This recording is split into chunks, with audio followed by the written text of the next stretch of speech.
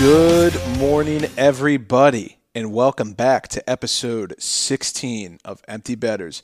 I'm your host, Harrison Scholes, and I'm going to toss it over here to my co-host, who is actually not on my left this time. He is straight in front of me. We have been kicked out of our usual habitat and are doing a makeshift show inside a much smaller room.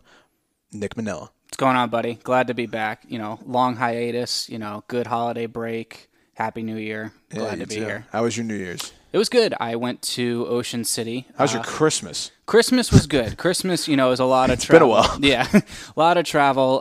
Did my family a couple days before Christmas, and then we went up and celebrated with my girlfriend and her family on Christmas Eve. And, it was nice. Just a lot of travel, but it was good to see everyone, and then came back and did New Year's in Ocean City at Figures Island. So that was a lot of fun. That sounds awesome. Yeah. How about you? That's a weekend away. It was good.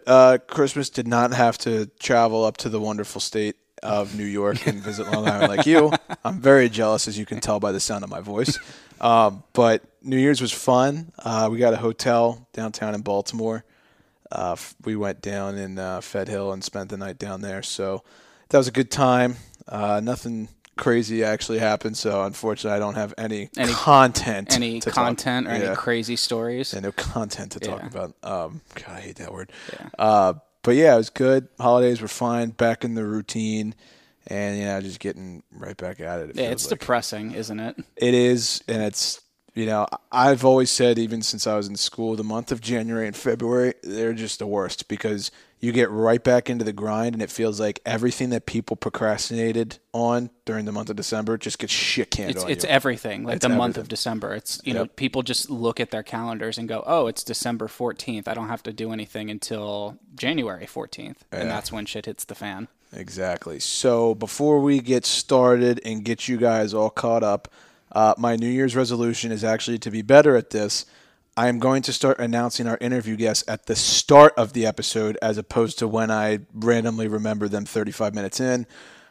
Today, we are actually going to have a very special guest, my ex-captain at Calvert Hall, Second Lieutenant Dan Flock. Awesome interview. He was nice enough to join us. We got him and a couple other guys that you'll be hearing soon about a week ago. Nick and I got together on a Saturday, and it felt pretty official. We just had people booked from 10 a.m. to 3 p.m. Line up, go, 1, 2, 3. Felt pretty cool doing that, actually. It was really cool. I mean, it's something that we both enjoy doing, so it was fun to sit down and just make that your whole day. And I think both of us, when we were done, were like, I'm kind of tired. I was gassed. Yeah. I was like, this is not easy because, I know this has been said before, but being the person who is actively asking questions is a lot more energy consuming than the guy who's just spitballing answers. Yeah, because you kind of have to tailor it to each person that comes in and their backstory and whatnot. But who thought sitting on your ass and talking about something you liked would actually tire you out? Yeah, but some really good interviews coming up for you guys. Some really funny interviews coming up for you guys. Definitely. And we got more coming. We definitely have more coming. We've got actually a decent amount of people who want to come on. I feel like, not to get too sentimental, but we've kind of got this little cult going where we've got this D.C., Baltimore area kind of culture where we kind of pick off, I wouldn't say famous stories, but fairy tales that have been told around this area about people's experiences. So it's pretty cool to do. So hopefully you guys will enjoy that, and we'll get Dan on here a little later in the episode. But first, we are going to kick off with NHL news, and I'm going to let Nick take it over from here. So there has been a ton that has gone on since the last time you guys heard our voices. Time out, not to interrupt you, but to interrupt you. We haven't recorded in probably 2.5, 3 weeks. There's been, some delays that went on and, just holidays in general. So we're not going to go through everything that's happened since the last time we spoke. We'd be here for 5 hours. So we're just going to kind of go through what's, going on this week. The big stuff, really. Yeah. So the most, I think, relevant headline to us, yes, as people in this sort of business, if you can call it that, is Jeremy Roenick was suspended indefinitely by NBC Sports for his comments regarding his coworkers during an interview with that podcast called Spit and Chicklets. I don't know if you've heard of it. Yeah. I mean, so before we even dive into this, I've had some people ask me Do you guys not want to mention Chicklets? Like, do you guys, is it something that you'll talk about, their podcast and yours? I don't think it's any secret that they're kind of our inspiration, right? Yeah, And they're the podfather. Yeah.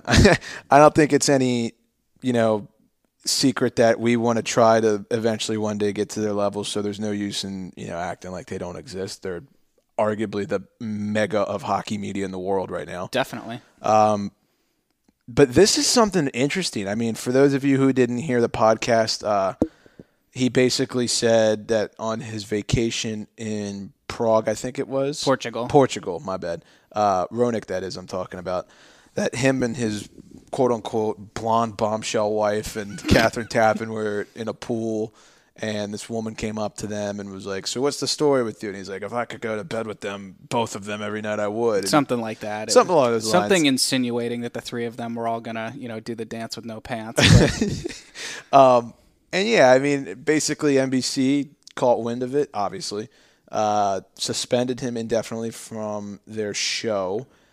And there has been a free JR hashtag that has drove the internet crazy, myself included in that. What are your thoughts? So, obviously, I think we know the type of person that Jeremy Roenick is. He's got a little bit of a loud mouth on him. He likes to stir the pot a little bit. I think this is a situation where you can't say stuff like that about your coworkers. I mean, we know that he is very close friends with Catherine Tappan and her husband and, all that jazz. But, even if they are best friends, you just can't say stuff like that anymore. Certainly not about your coworkers and certainly not on a stage like Spit and Chicklets. Yeah, I would say, part of me thinks that Catherine probably doesn't care that he said it if it was just them. But the fact that it was on a podcast that gets 500,000 listeners every episode, I would imagine, this is a guess, that NBC probably intervened and said, hey, this ain't going to fly. No, and I think you look at NBC, not just NBC Sports, but NBC, the company, their history of not coming forth with male, female coworker issues in the past. Yeah. I mean, the list is enormous of ones you can think of, but I think this was just them trying to get out in front of this before it spun out of control. Yeah, I think you're probably right. And I don't want to beat this to a dead horse, but in my opinion, if this was Catherine, her husband, JR, and his wife, and he made the joke at dinner, just them four, she probably wouldn't have cared. No problem. 500,000 listeners, it's going to kind of raise some eyebrows. So exactly. That was talked enough on the Chicklets podcast, but I figured that it was something that Nick and I would, kind of give our 2 cents on, considering that it is a part of the hockey culture and media and just, how things are changing. So definitely. I think the other interesting thing about it was NBC also included the comments that Roenick made about Patrick Sharp. As, another reason why he would get suspended. How he would fuck him and take it up the ass. Exactly. Yeah. Is that what you're talking about? Yeah, pretty much. So, I guess it was just them sort of trying to cover all their bases there, but yeah. It's a lose-lose there. It is. When do you think JR will be back? That's my question. I'd hope to see him, at some point in the summer maybe come back, but who knows? This is NBC's thing. It's up to them. Yeah. I understand. But moving on from that, the Toronto Maple Queefs are tied for first in point percentage since Sheldon Keefe took over. Guess who in this room took the Leafs on the Stanley Cup future when Sheldon Keefe was hired? I think that would be you. I did, yeah. And I'm not crazy. No, They're on you're not. fire. Yeah, they are on fire. Really, really good. They're hot. They just finished third in NHL NBC's Power Rankings this week that were released on Wednesday, January 1st. So they're a team to be reckoned with. I mean, they're putting beatdowns on people, and they're scoring at a really high rate. William Nylander, holy shit. He's so sick. And this is what we've said about this team is when they're on, they have the best roster in the NHL, arguably. Yeah, I mean, they just went up against a red-hot Winnipeg Jets team last night in Winnipeg. And just shit-pumped them. Spanked them. Yeah. 6-3. 6-3, I believe. Maybe 5-3. Yeah. I don't fucking care. But, yeah, I mean, they look incredible. Matthews is still 11th in the league in scoring. Nylander shutting everybody up about the holdouts for the contract. Yep. I mean, what else is there to say? That was last year? Yeah, last year. Yeah, and his hair is immaculate. Yeah. He's a hot man. But, other than that, I don't have enough to say about the Leafs. I think the one thing that is going to hold them back is going to be backup goalie going forward. Yes, definitely. It's still known that Freddie Anderson is carrying a majority of the load. A lot more than I think, one, he's used to, two, is sort of capable of carrying for an 82-game season. Yeah, I would say the burnout factor is something to keep an eye on, but the Leafs look really, really good. Yeah. I just have a feeling, man. But, I mean, if you see the backup starting, you bet the over in that game. I mean, 100%. That game they had against Carolina, what was it, like 8-3 or something like that? And then it went 8-6. Yeah, exactly. So, keep an eye on them for the overs because they've been scoring at a really alarming rate. Yeah. I'll let you take the next topic. So I have, you remember how Jim Montgomery was fired by the Dallas Stars? This was about a month ago that this came out, and no details were really given aside from the fact that no players, current or former, had been involved in any sort of issue with him. The Stars did say it was due to unprofessional conduct. We finally got some clarity on that today as Montgomery released a statement saying that he has admitted himself to an alcohol abuse rehab facility. So obviously, we hope the best for him and his family. Hopefully he gets the help that he needs, and hopefully he comes back and coaches at some level someday. Yeah, absolutely. I mean, that's something that people will probably respect. That I don't even want to judge about it. I mean, he got fired. He knows that he has a problem. He's getting it looked at or checked out or whatever you want to phrase it as. So I don't know. And he even came out and said he was like, this was the appropriate decision at the time. Yeah, I really don't have any further comments on that. I mean, I don't want to speculate or anything like that. But I think it's good that he's, doing something about it and, nothing but the best towards him and his family. Mm-hmm. Moving on from that, Elias Anderson of the New York Rangers has demanded a trade from the team. The 21-year-old Swede has left the club and is currently awaiting an update. So this kid's pretty talented. This is one of their, top 5 prospects. For sure. Yeah. My understanding is that he and please remind me of their coach's name. I'm blanking right now. Dan Quinn. Dave Quinn. We fucked this up on one of the. One coaches the Falcons, the other one coaches the Rangers. It's Dave Quinn. I think it is Dave Quinn. It's Dave Quinn. Yeah. My understanding is that Dave Quinn has said that he is not a complete two-way player as of right now, and that his physicality has been lacking. Okay. This is one of those skilled Swedes, if you Yes. will. Pretty much anyone whose name ends in Berg or Land or Son is usually going to end up being just a skill guy, is what I've pretty much Something concluded. like that. They're the guys doing the lacrosse moves. They're right, they're not the Hornquists going in front of the net Right. and crashing to the Franzens. So I think, if I remember correctly, Anderson was one of the younger guys that was sent down to Hartford at the beginning of the season. Yeah. So obviously has come back up in that time. Probably isn't getting the minutes he wants or the lineup matchups he wants. So it'll be interesting to see. But that guy could definitely fetch a price. oh yeah, absolutely. He's one of those prospects who could be thrown into I shouldn't say sweeten a deal. That could make a deal be like, okay, we're doing it. He's Definitely. one of those prospects. I think you might be able to, maybe not a first with the issues that are going on with him, but a second and a player I think you could get for him. Yeah, absolutely. Plus, the Rangers have so much young talent that I don't really think this is going to affect them that much. I don't, but I think it'll be interesting to see where he goes and the impact he has if like a change of scenery is sort of, the Pulp Fiction shot to the heart for this kid. Yeah, absolutely. Moving on, a former Ranger, John Tortorella, was fined $20,000 for his comments against officials following a game against Chicago. The issue was around time that ran off the game clock not being put back on, following a whistle that would have allowed Columbus to win the game. So just a little more background for people. My understanding is that the whistle was blown for a call, and while the whistle was blown, there was an extra second that ticked off the clock that was not put back on. Yes. And Torts was saying, why isn't it going to be put back on? And the refs basically didn't listen to him and ignored it. Yeah. And Columbus not scored a goal. They got the puck in the net about a second after time ran out in the third period. And had they put the second back on the clock, they would have won the game. Yes. So I completely understand why Torts was fired up. I mean, it sucks he got fined for it.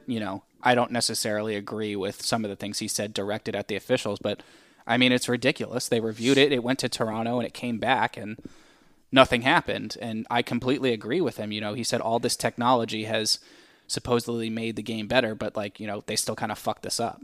I hope Torts never retires. No, me neither. Yeah. If you want a really good soundbite, YouTube this. This Yeah. is well worth taking 30 seconds out of your day to YouTube this because it is hilarious. And, he has some pretty choice words, quite colorful language, if you will. I really don't blame him either. I mean, this is something where I don't really understand how you let this slip. And not only that, their starting goaltender got injured as a result of this, didn't he? Definitely. Yeah. So what's it? Korpisalo. Yes, Korpisalo. The Jackets are actually 6-0-4 in their last 10 games. Korpisalo has been lights out for them in the last 10. They're actually within 6 points of striking in a wild card playoff spot. So, a lot of us are thinking as Columbus as a tanking team this year. I mean, they were on a nosedive to start the season. They were, but they're a little bit on the come up, and this isn't, a scenario where they are just like, fuck it, whatever, it's just 2 points. I mean, this is the time of year now where you got to push. You got to start making a push. Yeah. And speaking of pushes, this is me going off of our outline. The Nashville Predators are in deep shit. Yeah, I think it's coach firing time. I'm gonna say, you know what? I think it's gonna be coach firing time when they potentially miss the playoffs at the end of the year. I don't think they'll do it mid-season. Okay, but I think because it's Poile, they won't do it mid-season. But I think it's something that needs to happen. They started the year off red hot, and I was hammering them and making so much money. And then, as Nick can tell you, I started. It just came to a grinding halt. Like start of November, I was like, "Oh, let me get this Christmas shopping money out of the way," and it just didn't work. Pecorine has. He was literally the favorite for the Vezina after the first month of the season. It's funny because we had talked about that at the beginning of the year. We were like, "Can this guy win it at 37?" Yeah, but now it's just. No, he's really lost it. And that Winter Classic loss, which we'll touch on in a second, that really doesn't bode well. Just because that's a game where when you look back on the season, that's one where you're like, hey, that's where we turned it around. But instead it's like, hey, that's where the dagger. That's where we had a 2-0 lead and blew it. That's where the dagger really just hit us in the heart. So they're going to need to make some adjustments going forward. Their roster on paper is absolutely stacked. I don't know what the answer is. It might just be a new voice that they need as behind the bench. Laviolette is known to, kind of, I guess, get a worn-out voice after 2 or 3 years of being in a certain spot. So we'll see. What do you think comes first there? Do you think coach gets fired first, or do you think they sell a big piece first? Coach. Yeah. I don't see them. They got a good group. I don't really think there's anybody there that they would say, hey, you know what? We might be better if we move on from this guy. Yeah. I think I could see them moving like a Kyle Turris. I was just literally, I was thinking maybe a Turris. Because I think he's their third-line center, right? He might actually even be their fourth-line center. Yeah, so, a player that was brought there to make a huge impact and a tremendously skilled player, too. Yeah. I think they might move him to maybe someone that's making a playoff push and needs, third, fourth-line center depth. Right. We'll see. And now that they lost Ryan Ellis to injury from the Corey Perry that's a big one. That's going to really hurt them. Yeah. Moving on, Alex Ovechkin has announced that he will sit out the All-Star game for a second consecutive year to rest his body. For those of you that don't know the rules surrounding this, the NHL actually issues players who do this a 1-game suspension, which I think is the stupidest thing in the world. That's basically like your job saying, like, oh, you're not going to come in on Friday. Well, now you don't have to come in on Monday, too. So here's why I think they do it. I actually don't hate the rule because I feel like if... I get it. I get why it's there. Think of how many more guys would be doing this, right? Yes. They want to make they all would be doing this. Well, yeah. I mean, Dylan Larkin literally tweeted, please don't vote me. I don't want to go. I don't think any of them want to go. Maybe Ovi should have done that. Yeah. For a Russian machine, he sure is quite a pussy about going to the All-Star game. Don't test me. And this got me thinking. So it's the second year that he's done this. He wants to rest his body. I'll support him in pretty much anything that he does, so I'm fine with that. I think the All-Star game has gotten so bad in the last 10 years. Yeah. So I think it was great when they stopped doing the East-West and started doing they went to that fantasy draft.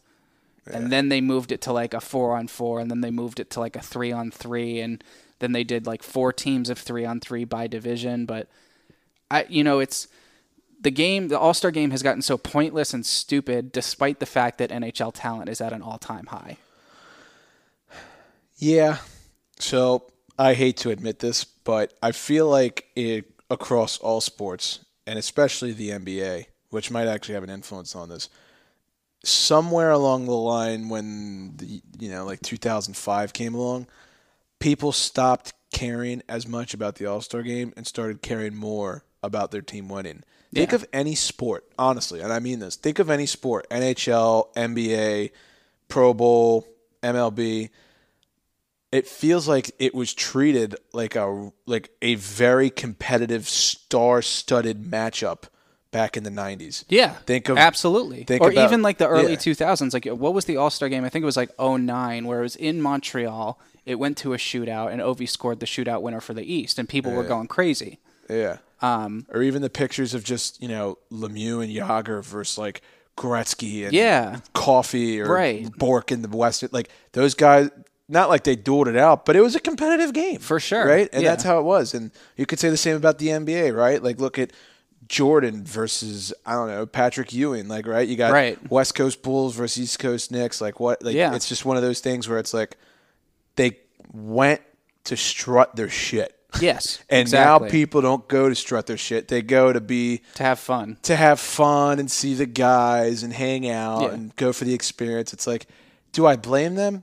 No, not really, because I'd probably do the same thing. But like, I think it's a culture shift where we've just gotten to the point where it sucks for us to watch. Yeah, I'd rather have my guy not get hurt. Yes, and give his body rest to be ready towards the end of the year, as opposed to him going. Which, to be honest, I can't fault, and I'm shocked it took this long in sports history to get to this point. For people to start doing this. Yes. Now, what I will say is crazy is that, if this is the Olympics, you're a fucking asshole. Yes, for sure. Yeah. I don't think, he wouldn't do that for the Olympics. I don't think anyone would do that for the Olympics. No, I don't think they would. But I'm saying as far as the owners go, that's a whole different ball. We have to get the NHL to send players to the Olympics again before we can have that discussion. Yeah. Nobody who plays for Russia is going to skip. No. And speaking of Russians. Oh, boy. I'll let you take this.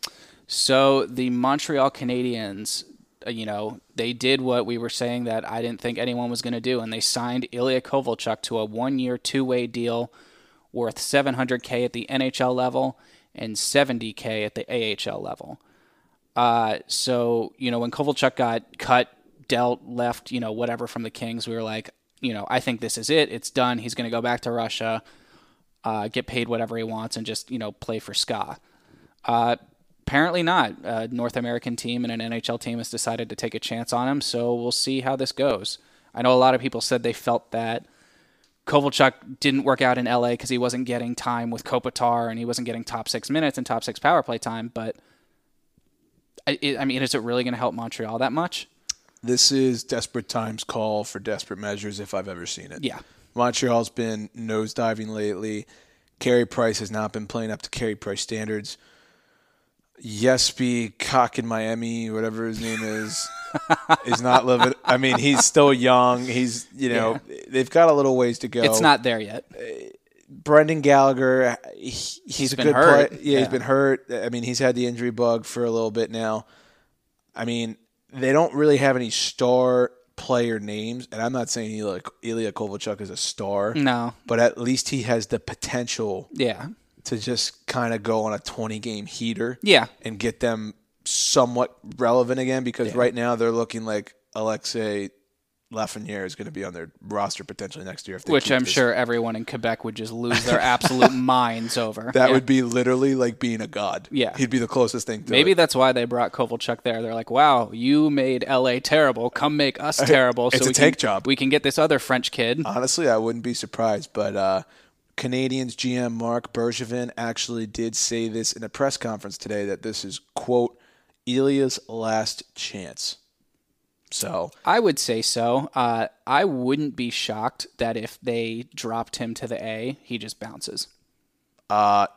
Yeah, considering he would probably get paid $4 million a year in Russia, be provided all the Grey Goose on God's earth. And the black card. And probably be offered any hooker/stripper/ whatever female version of prostitution you want to say for free.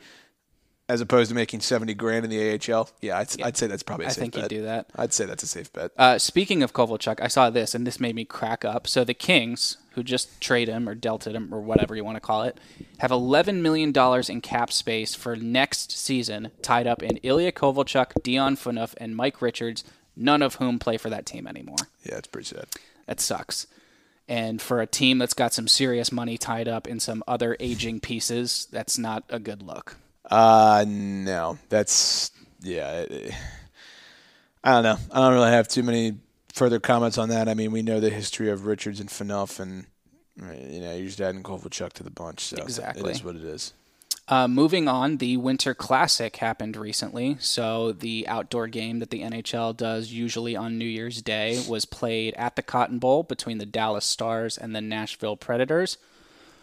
Both of us have shit on recent outdoor games in the past, especially the Stadium Series games. Mm-hmm. We said that they look terrible when they're played in baseball stadiums, and that when it's 75 and sunny and they put fake snow down to make it look, old-time hockey-ish. But I actually thought this was a good one. I'll eat shit on this one. Yeah. I think in episode, I want to say around 7, 8, or 9, they all kind of blend into me at this point. Yeah. We did a segment where we talked about what our thoughts were on the future of outdoor hockey games in the NHL, and I basically said if it's not in a traditional market and it's not 30 or below, don't fucking do it. Yeah. And I will fully say, after witnessing this game and seeing how cool the crowd was, and the place whole was packed. Second most crowded game in NHL history at 86,000 people, I believe. Wow. That's obviously second to the 2014 Winter Classic that was played in Ann Arbor between the Wings and the Leafs. Never heard of it. That was the second coolest behind the first one, obviously. Yes. But, yeah. No, the Cotton Bowl did a great job. I thought Texas did an awesome job of kind of bringing their culture in. I thought it was super cool how the coaches were wearing cowboy hats and the players walking in, instead of wearing suits, were wearing bolo ties and denim jackets. Yeah, that was awesome. And I'm sure that was a lot of fun for them, too. Yeah, it looked really cool. So I'll eat shit. I was wrong. This was cool. But next year, it's going back to its roots in Minnesota. That's going to be awesome. That is going to be unreal. Yeah. So 2021, the Winter Classic was announced that it will be played at Target Field, I believe. I think so. In Minnesota. Yeah. We do not know who the opponent will be yet, but you can rest assured there's going to be probably a blizzard on that day. It's going to be awesome. For sure. I feel like they're not even going to, they're just going to run a garden hose overnight and then it'll freeze in 35 minutes. It's not even an actual field. They just put it like a backyard. Right. That'd be pretty tight. No, but I'm really looking forward to that one. That one's going to be cool. We mentioned this a little bit earlier. Corey Perry was ejected after playing only 38 seconds of the Winter Classic, which is, that's impressive. That's longer than you and I ever last. So... You know what else helps you last? Rome? No, I was ready for an ad read. It didn't work. So he launched an elbow to the head of Ryan Ellis, who is now out indefinitely with a concussion. And I don't know if you watched him get thrown out of the game, but because the Cotton Bowl is so big, the walk to the locker room took him about 5 minutes.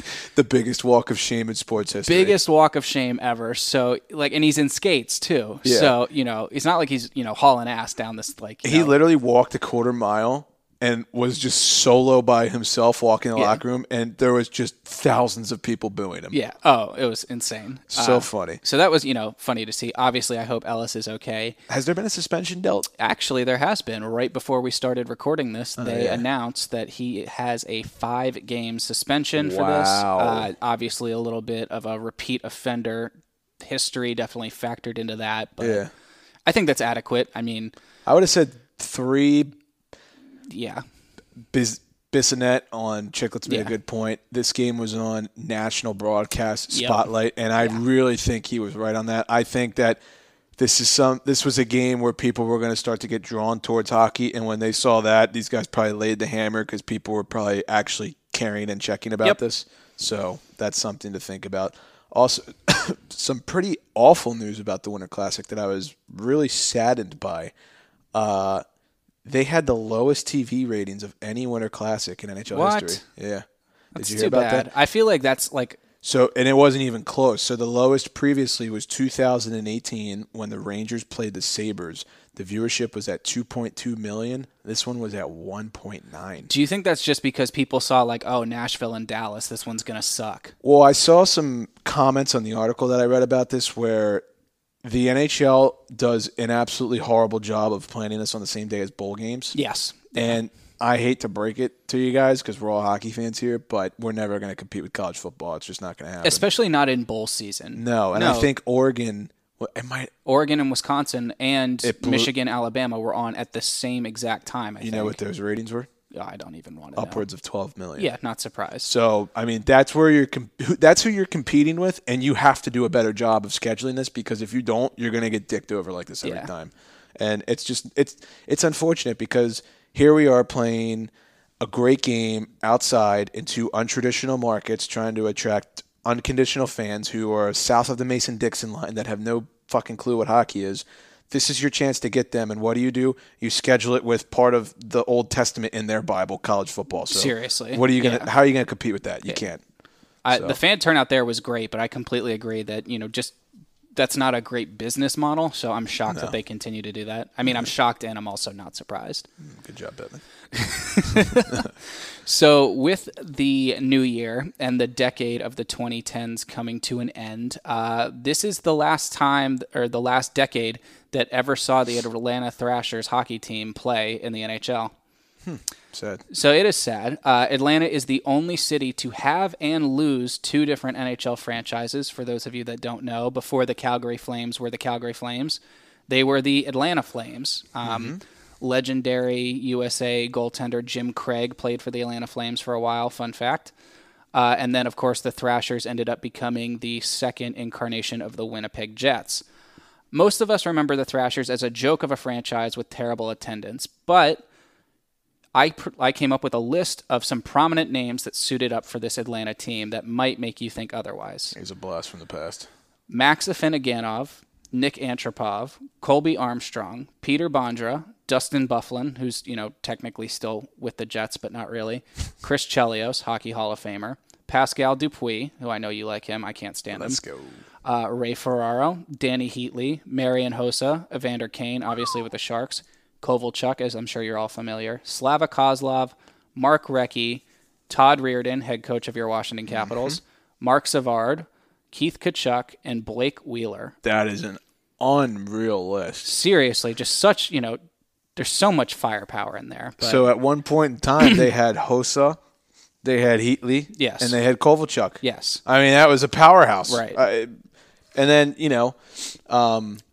was it 1 year in Ottawa where that big line? Oh no, it was Spezza, Alfredson, and Heatley. I was gonna say, was Hossa on that team because I know Hossa was on Ottawa for a little bit there. I don't think he was. I don't think he was on that cup run. He was early on. Yeah. That's an unreal list. It's unfortunate that the organization was handled as poorly as it was. Yeah. And you can, if you don't follow the Instagram page Hockey Bukkake, one, you should for the name of alone, and two, they come out with great, random historical facts. They had a great post about how this team essentially had to move partially because of poor attendance but more because of like some bullshit with like TV rights where they either weren't getting enough coverage or I don't know. It has to do with money and business and numbers and shit. And I got bored of reading it. So can you spell Hockey Bukkake? Also, that sounds like a porno category. Exactly. I think that might be because it is. It's hockey and then bukkake, however the hell you spell that. Don't look on Pornhub. Don't go Google searching that. Just make sure you type that into Instagram and make sure you put the hockey first, or else you're going to have an unpleasant surprise. So moving on from the porn talk, some numbers going into the year 2020. Your division leaders right now are the Caps in the Metro, the Bruins in the Atlantic, the Blues in the Central, and the Golden Knights in the Pacific.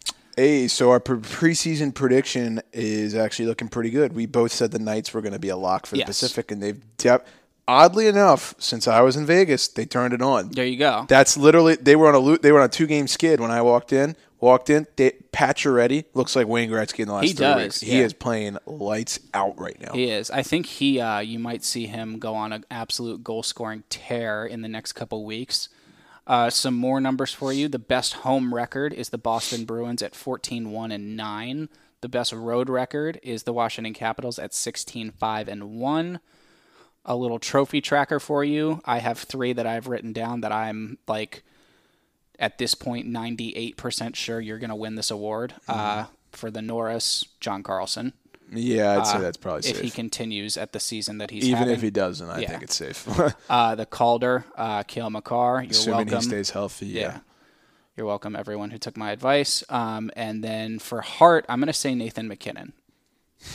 And I really hope they give it to him because I think as of right now, he deserves it. You know, I was thinking to myself 2 nights ago in the basement, I was betting. What else is new? He might officially, in my mind, be the best player in the NHL above McDavid and Crosby. I think there's a legitimate argument you could make for it. Points aren't everything, people. Just remember that because guess what? The Oilers are once again back in Oiler fashion and look like absolute dog shit. Yes, and we'll get to that. They're actually not in a playoff spot right now. Yeah. Nick and I were saying for a 3-week span, we did a little segment where we said, who's going to tank first, Buffalo or the Oilers? Yep. And we kept saying the Oilers. Granted, Buffalo did take first, but sure as shit, so did the Oilers. So. I mean, we said for such a long time, we were like, this looks great now, but yeah. Yep. No, I mean, there is a really good case that you can make that Nathan McKinnon is indeed the best hockey player in the world. Yeah. I don't think that's right now in the NHL, top 3 for sure. Oh, top 2. Yeah. Top 2. For you can argue. I mean, that's probably McDavid, McKinnon, I would say. Yeah. I mean, Crosby. At this point, I agree. I mean, granted, my boy has been suffering from injury problems this season, but had he stayed healthy, I would probably still have him in the conversation. Yeah. But he will be back in 2 weeks, and that will help because Nick is about to dive into the injury bug right now. Actually, timeout before you hop into that. I have another little stat here that I want to read. I get a kick out of people who do calendar year stats. Yes. So here's a little fun fact for you. Who do you think in the NHL, which goalie had the most wins in the 2019 calendar year? Bennington. Did you see my screenshot? No. Okay. But they went on that tear from the end of last year. You could probably get second place, too. Holtz. Actually, surprisingly, he's not in the top 5, which is really weird. Yeah. No, so Bennington is 1 with 43 wins. Vasilevsky is 2 with 41 wins. Darcy Kemper is 3 with 37 wins. How is Vasilevsky 2?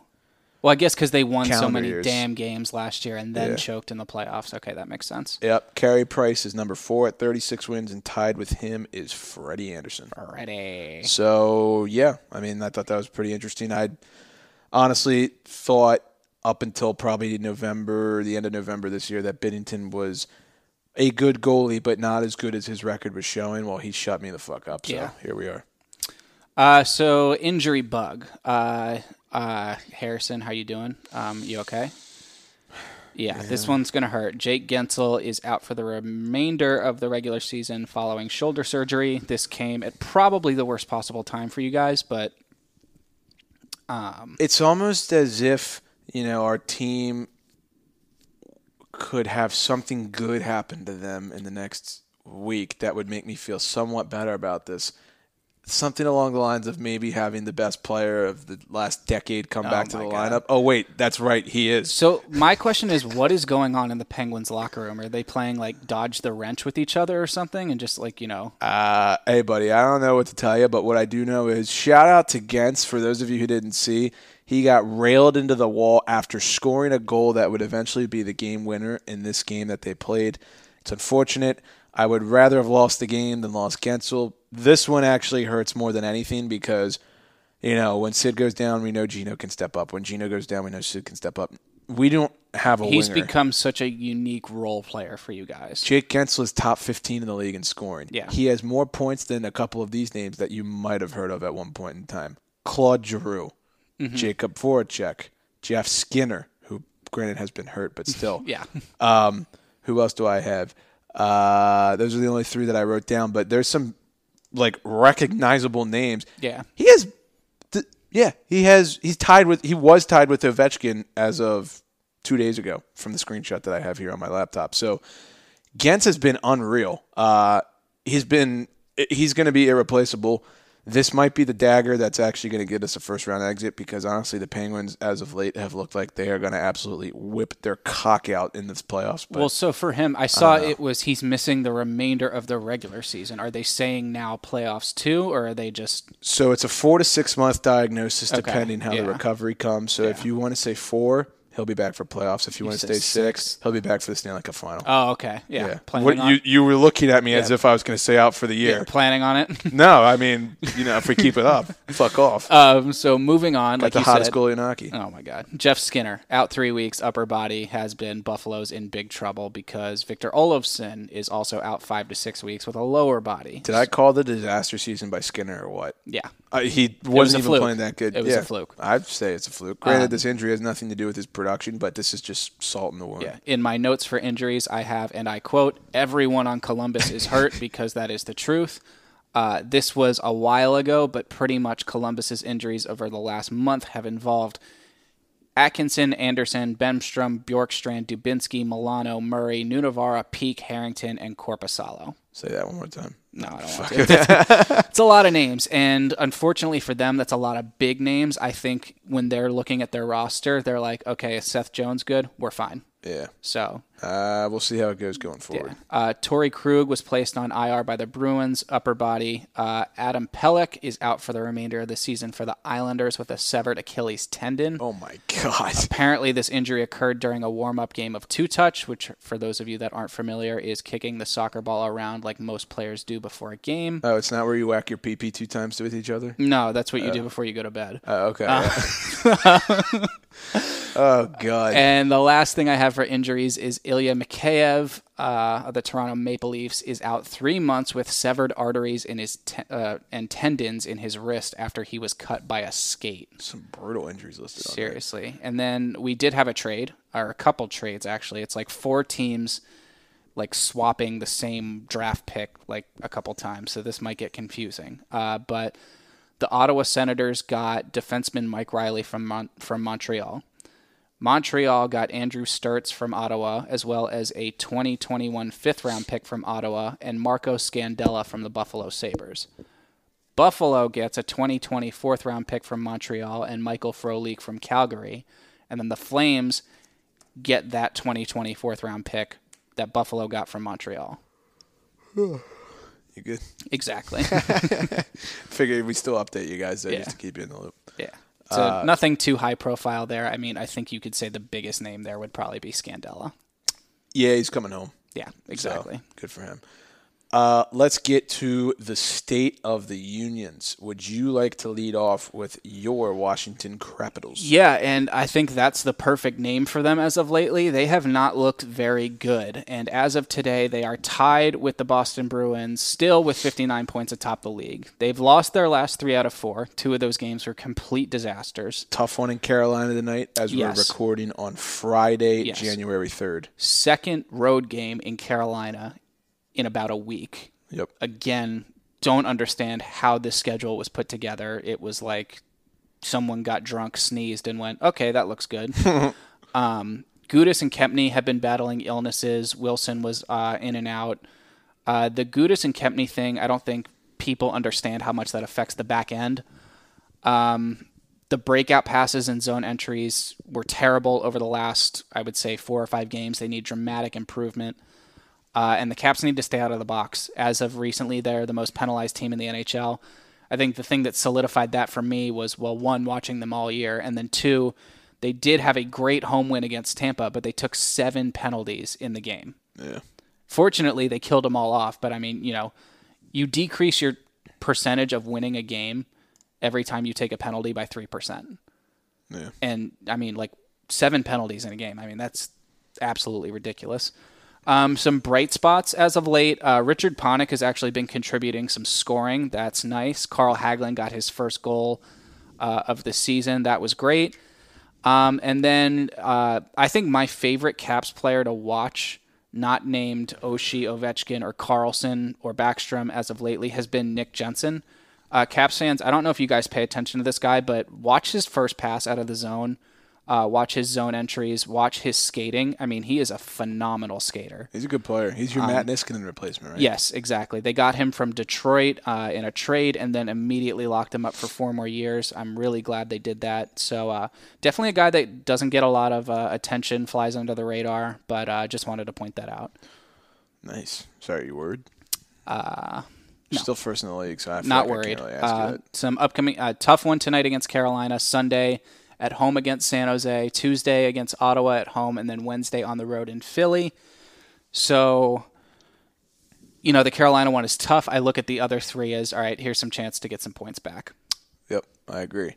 As far as my Penguins, as I know most of our listeners just absolutely love and adore, we have points in 10 of our last 12 contests. Tristan Jarry, if for those of you who don't know, was our backup AHL goalie last season, has come onto the scene and looks absolutely incredible. I would say it's pretty much definite that he is the number 1 goalie for the Penguins going forward for the rest of the season. He was named the 2nd star of the month in the NHL in the month of December. He has the best goals against average and save percentage in the NHL with a minimum of 15 games played. Granted, he does not have as many games played as most goalies who are competing for the Vezina Trophy. However, I would say if he keeps up at this rate, there is absolutely no reason that he's not going to win this. Yeah, I think he's been on an absolute tear. If he keeps it up. Yeah, I feel like when we get into NHL awards, it gets so political. It does. And here's what I'll say. A lot of people were saying last year Binnington deserved votes for Vezina. Obviously, he didn't win it, and probably neither Nick or I thought he deserved it just because I don't think he deserved Vezina. He came in around January 15th-ish is when he turned it around. Yeah. Jarry's been doing this for over a month now. He basically started in November. He'll probably eclipse the 35 games played mark if he keeps this up. In my opinion, actually, he might even eclipse 40. In my opinion, that's good enough and enough of a sample size for someone to actually win the Vezina. I agree. So my question for you when it comes to goaltending with the Penguins is, this is a Matt Murray contract year, is it not? It is. Are you letting him walk? I don't know, man. I was talking to my dad about this. I mean, we got a great backup in Casey DeSmith. Yeah, I mean... he was going to beat Jarry this year, except Yeah. contract negotiations and money and Would salary you cap. say, all right, next year I want to go Jarry 1, DeSmith 2? I honestly am not opposed to it at this point in time. I think Matty has done a great job for us in his tenure here, but if he walked, given how he's played the last 3 years, I wouldn't be the most upset. Okay.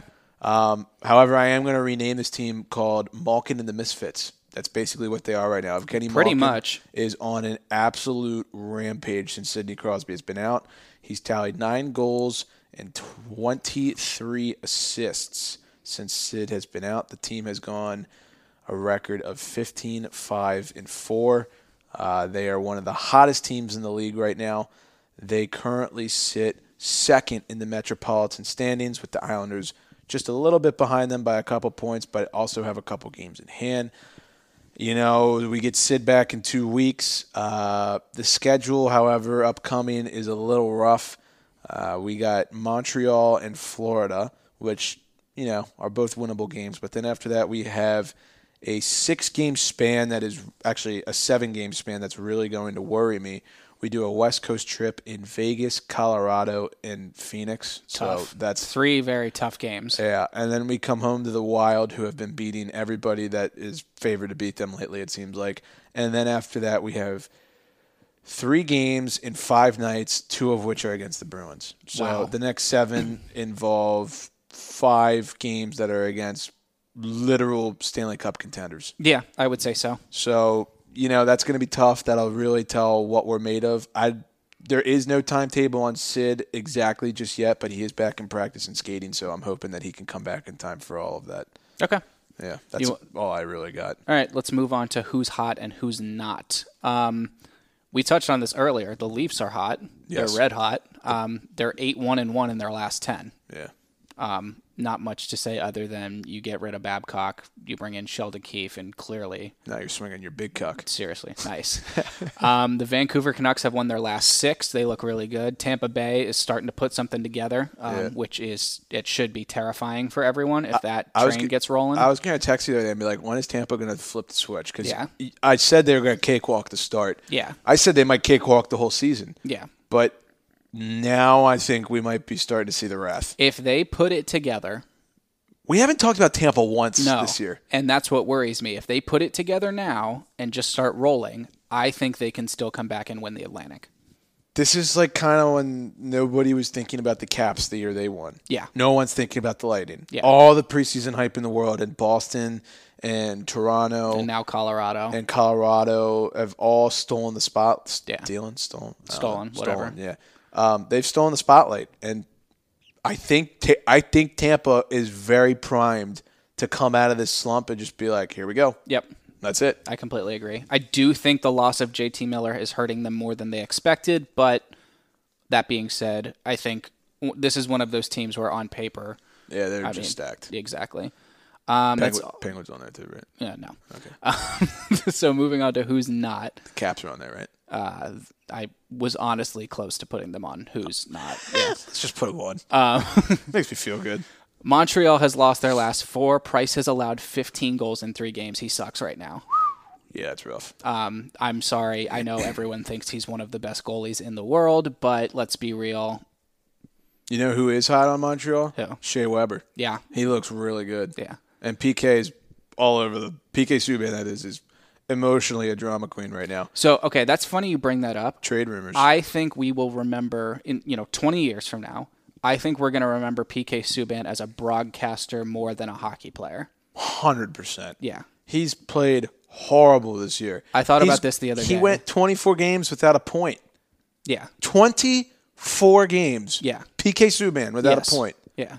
And I have the legitimate question can be asked. Is this, I mean, I know he just got engaged and, he's been, now he's obviously engaged to Lindsey Vonn and all that, but Nice. Is his, off ice, social media presence, because he's a big personality. I unfollowed him because he's so annoying. Yeah, he's a big personality. Is that affecting him? I think we're at the point now where we can actually ask that question. And given that hockey culture is very standard answer, not very loud, Yeah. I would say it's not out of the realm of possibility that he's just going to end up being evaporated out of the league, for lack of a better term. Yeah, he's got such a good personality that obviously this guy is like a shoo-in to get a broadcasting job somewhere when he's done playing, whenever that may be. But I was thinking about that the other day. I was like, this just strikes me as something that, this is a player who in 20 years I'm going to say PK Subban, he's that guy that, calls hockey on TV. Mm-hmm. Yeah, I agree. Anyone else you on the who's not? Another team that he played for, the Predators, suck. Horrible. They lost their last 3, blew a 2-0 lead in the Winter Classic. And then my last one is Edmonton has cooled off a lot. And I put a lot in caps for a reason. The points are close, but the former Pacific Division leaders have dropped to 4th in the division, right on the line for the second wildcard spot in the West. They have lost 8 of 10, and Draisaitl is a minus 18 over that stretch. Yeah, he basically admitted he's been playing like dog shit. Yeah. And when you check the NHL points race, it feels like McDavid and Draisaitl were literally racking up 10 points a week. They were 1-2. And at this point, they've kind of cooled off. Yes. It's weird to say. And we said this when we talked about them. We said, this is great. It's the McDavid and Draisaitl show. But when this stops, The team's fucked. it's going to be a nightmare. Yeah, and that's pretty much what's happened here. Yeah. So we'll save the World Junior recap for after the interview. Sure. 2 more things before we toss it over to Dan Flock. The NHL Players of the Month for the month of December. The first star was Jonathan Huberdeau of the Florida Panthers. Number 2 was Tristan Jarry of the Pittsburgh Penguins. And number 3 was the bread man, Artemi Panarin, as a New York Ranger. Nice. I have one other thing on here because I was seeing this a lot on Twitter the other day, and this is the last thing we'll talk about before we toss it over to Dan. Who is the better player right now? Who would you rather have on your team, Austin Matthews or Jack Eichel? Jack Eichel is having That's so hard. So in the year 2015, he was drafted, and now in everything he was hyped up to be, he was the BU guy who was going to change the face of what college hockey players are perceived as. He's going to, make Edmonton not really think too much about them getting McDavid over him and how he's going to prove that he could compete. And so far, nobody can compete with McDavid, it feels like, except maybe McKinnon and Crosby. But in the year 2020, he's had his chance to grow. He's finally hitting his stride. This is the year that I think Jack Eichel has really turned it on, and he's not going to turn it off until he's done in the NHL. That's so hard to pick between the two of them. I will say I think this is the year that Jack Eichel is, like, for sure solidified in the top 10. Yes. Arguably top 6. Not yet. He's top 10 in the league now. I think if he finishes the season where he's at, yeah, I would put him at number 6. He's on pace for 100 points. He is having a monster year. So here's what I'll say. I feel like Jack Eichel, given he doesn't have as much of a sample size in the scenario I'm about to paint out for you guys, I feel like I see him enough in close games, overtime games, and just kind of his passion in general. He doesn't fizz out in big moments. He's the guy that you want. Whereas, and he plays hard night in and night out. Matthews is more talented than him. I would say so. But he seems to fade in and out sometimes. Yeah. That's kind of been the Toronto harp on him. Hey, you got all the talent in the world. You're built like a truck. Yeah. You're strong as shit. Show me. But why do you phase out of games? Yeah. It's like that Phil Kessel effect where he can take over any game, but he kind of fizzes out at times. Yeah.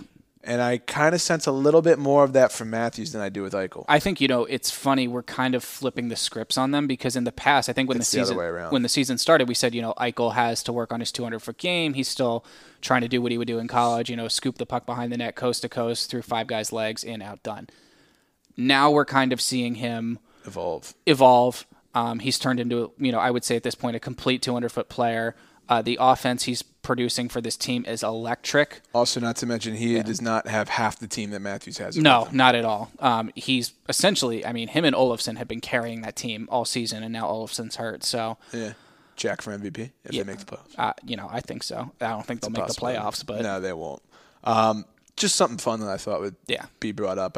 Granted, Matthews is still top 10 in the league in scoring, so whatever. He's also got one more goal than Eichel does as of right now, but Eichel does have more points. Yes. So, not saying Matthews isn't having a good year. He is. I just thought that'd be a little fun segment. No, I agree. I'd actually be curious if we threw that up on a vote on the Instagram, what would happen. It's a good one. We should do that. I bet you Matthews would win. I think Matthews would win. But I'm voting Jack. I don't know. It's hard. It's like picking, I don't know. McDavid and McKinnon. Exactly. It's just, they are both so talented. It's so hard to pick. So, something for you guys to look forward to after the interview. We will come at you with our gambling picks for the week. First liner versus fourth liner, and also Nick's recap of the World Juniors and the United States. Awful showing. But I think it is about time to toss it off to Second Lieutenant and former Calvert Hall captain, Dan Flock. Enjoy. And it is now our pleasure to welcome on to the Empty Better Cup podcast, Second Lieutenant Dan Flock. Dan, thanks for sitting down with us today. Hey, it's awesome to be here with you guys. So, for all those who are wondering, Dan is my old captain, actually, back at Calvert Hall. We had a couple guests on from that team already between Dieter, Costa, Timmy, and Matt. So, Dan knows all those guys pretty well. So, as we go in through the interview, you'll probably hear some stories that you've heard just from a different perspective. But, we just want to start, Dan, with where you grew up, how you got into hockey. Do you want to touch on those things? Yep, absolutely. Listen to the podcast the past few days, don't want to, retell any stories. So I was making sure, to kind of tally the ones up that I've heard already. There's still a few that I want to touch base on, but I guess, taking it back to the beginning, I started playing, I started skating before I could ride a bike, and probably just as I was learning how to walk. So, Jeez. It was probably 2-3 years old. I already had my first pair of skates, strapping on, going out and doing the step glide out there with Miss Kathy. She was actually my neighbor, and then was a ice skate teacher at the Gardens Ice House. So it's kind of cool to be able to have that, experience, growing up in that neighborhood environment and then going to the rink and like she was there and shit. So absolutely. So that was really cool. And then I started playing hockey. Like on my back deck, we had this like just like a big deck, and I would like clear all like the deck furniture out of the way. And I had like one of those like little tykes, like big puck things that like doesn't get caught in between the cracks. And then there's like plastic sticks, and I would just be slapping around there all day. And there's actually it's funny. Like I would like go up to my grandparents and stuff, and like they're always like, yeah, you'd be out in the driveway like all day long. Like you'd have like your trucks like in the dirt, like playing in like the garden, and like the next minute you'd be like announcing that you just won the Stanley Cup, like playing around in the driveway. So.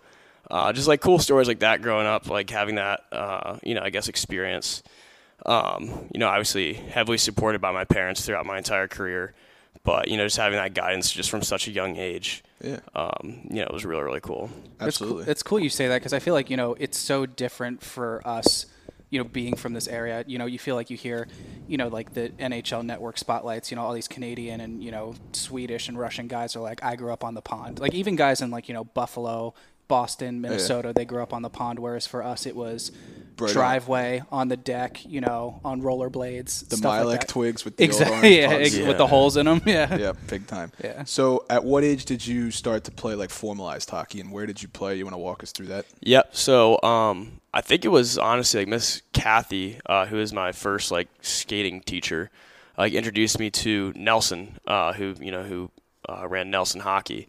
So I was a Maple Leaf to start it out. Nice. Still had my first jersey, and that was like below my knees when I first got it. And now it's just like probably couldn't even wear as a t-shirt. A little crop top action going on. Exactly. Yeah, it'd be really really hot. Was it Metro Maple Leafs? Metro Maple Leafs. Yeah. So played Adams with them. And that was like before like all this bullshit where it's just like cross ice hockey now where they block it off. It's like it's full rink hockey, so it was cool.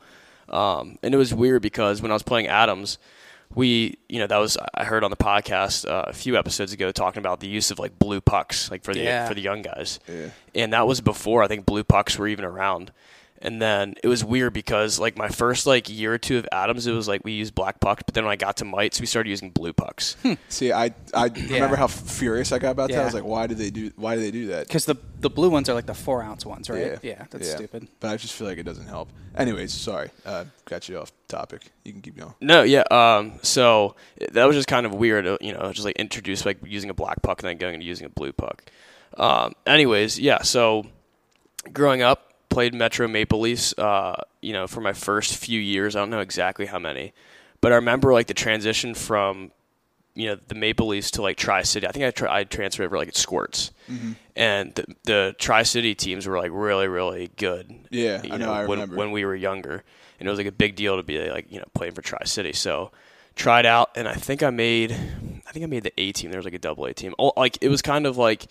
The A guys were like all the first years, and the double A guys were like all the second years. That's just kind of the way it worked. But I'm trying to think of who my first coach was. It might have been Sean Sherman. I think that's who it was on Tri-City. But I remember like my dad was the manager of that first team at Tri-City, and like the way that Tri-City worked was you had like I guess allotted gear for each team. So you had like helmets, you had like shells, jerseys, and I remember like being in the garage and it was cold as shit. It was like in December.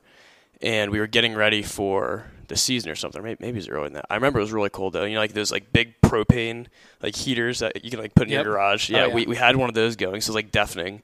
And we're just like laying out all this like gear for everyone, like the right sizes and shit. So it was like that was a pretty cool experience. It's old school. Yep, definitely. So correct me if I'm wrong. Did you always stay with Tri-City, or did you end up moving at some point in your career? Yep. So I always played for Tri-City. I played Squirt through Bantam, I believe. Didn't play midgets. That was like when I was at Calvert Hall, and that was like the turning point. Like Calvert Hall was like a 45-minute drive from my house in Ellicott City. So making that drive and then like having to come back and then reset and then go to Laurel, it was just like too much. No, I understand. Well, and also we'll touch on this later, but you were also a really good lacrosse player. So I'm sure at some point during your high school years you had to kind of. I don't want to say pick one, but take one more serious than the other. Yeah, it was just more like, it wasn't necessarily picking one over the other because I really enjoyed being a two-sport athlete. It was just more so, allocating that time that was necessary to pursue that collegiate lacrosse career. So it was just more so like, hockey, lacrosse. I loved hockey way more than lacrosse, but Maryland being a hotbed for lacrosse, it was just so much easier to pursue that than hockey. Yeah, definitely. And he's a goalie. Oh, okay, wow. Too. Yeah, so I know you guys talk about superstition, so I guess we can touch on a little bit of that shit later on. Yeah, we'll definitely get there. I played midi and attack for 3 years in middle school, and I don't know if you felt this. It was so easy for me to do the transition from hockey to lacrosse with just the hand-eye just came so naturally. Yeah, absolutely. And it was like I was a defenseman in hockey. And then going lacrosse doesn't like really correlate, but at the same time, it's like the same mindset, like that aggression, I guess. And then like the stick skills and everything. The whole just putting your body in front of a very hard, very fast moving object. Right. Yeah. So you go through Tri-City, and you go up through Bantam, and then you get to Calvert Hall. I got to ask you to touch on that because obviously, that was just one of the best experiences personally for me, not only sports wise, but just life lesson wise. Just how everybody was so young. We've said it time and time again, and then we kind of got brought up all together and eventually became a really good team. So do you want to touch on some of your memories there, or how you got into it, or how you even found Calvert Hall coming from Ellicott City? Yeah, that's actually where I was going to start, was kind of where it all started. But kind of like everyone else in middle school, you kind of lay out your options in terms of where you want to go to high school. And I was districted to go to Howard High School in Ellicott City. So that was, kind of like my number one. Or I'm sorry, it wasn't like my number one, but that was just kind of where I was kind of on the route to go to. But growing up, and I'm sure Jack and Mike can attest to this, but going to those like MAPHL state championship games is literally surreal when you're a little kid like that. Yeah. And like being on the glass and like just seeing, it looks like you're watching an NHL game when you're at that age, and how good those guys were, and just the physicality and just what's on the line. I mean, like I think Bruce mentioned it in his episode, but the Patrick rink isn't huge, but when you pack like 3,000 people in there, that place vibrates. Yeah, oh my gosh, cool. It was the coolest experience. So to go from like that, like watching that as a kid, and then actually being like captain of the team, walking out of the locker room and then into that environment was just absolutely surreal. That's super like cool. The hair on the back of my neck is like standing up, like thinking about it. So correct me if I'm wrong, but you actually did a semester at Howard first before you transferred, right? Yeah. So I guess taking it back a few steps before we get all the hype talk about Calvert Hall and all the reminiscing about that. So I did a semester at Calvert Hall, and it was Christmas of after my first semester at Calvert Hall, my freshman year, and when I was looking at like high schools in Baltimore, Calvert Hall is my number one. Like, right. Great lacrosse, great hockey. Like, I just love like the camaraderie that like when I went on my shadow day, like, TC like show me around, like show me the ropes and everything. Like, obviously he's like the really cool kid there. So Tim Carson, future guest. Oh, okay. Yeah, I've heard that name once or twice. Yeah. Shout out to TC. Yeah, he's gonna be a trip on here. So my first memory of meeting Dan, actually, this is kind of funny. So I'm pretty sure this is second semester of my freshman year. We're in Mr. Davis's English class, which was a fucking joke. And we had two transfer kids. One was you, and one was Matt Commodore. And you both came in, and I can't remember who it was. Oh, Will Hershon was in our class, and he was like, "Oh yeah, that Dan kid, he plays hockey." And I'm young, and I'm on the JV team right now, and I'm like, "Oh fuck, like this kid's gonna like." Is he gonna like steal my spot? Is he a forward? But eventually, Dan and I became pretty close. But my first impression, I was just like, oh god, is he gonna like? Blah, blah, blah. You get those competitive juices flowing. I was getting all spooked out. But I just remember, everybody was saying, oh, this kid's the hockey player, and like blah blah blah. So it's kind of because you started playing mid-season, I think. Right? Yeah, so that's kind of where I was going with it. So Christmas after my first semester at Howard. I remember like opening up a present, and it was like Calvert Hall tie, and I was just I didn't really put two and two together. My parents were like, "Do you still want to go?" And I was like, "Yeah." So ended up showing up to Calvert Hall spring of 2015, I think it was, and I remember my first memory of. No, not 2011. Yeah, 2011. I was like, either I'm really dumb and I'm bad at math, or nope. Yeah, that's a bad one on me. No, you're good.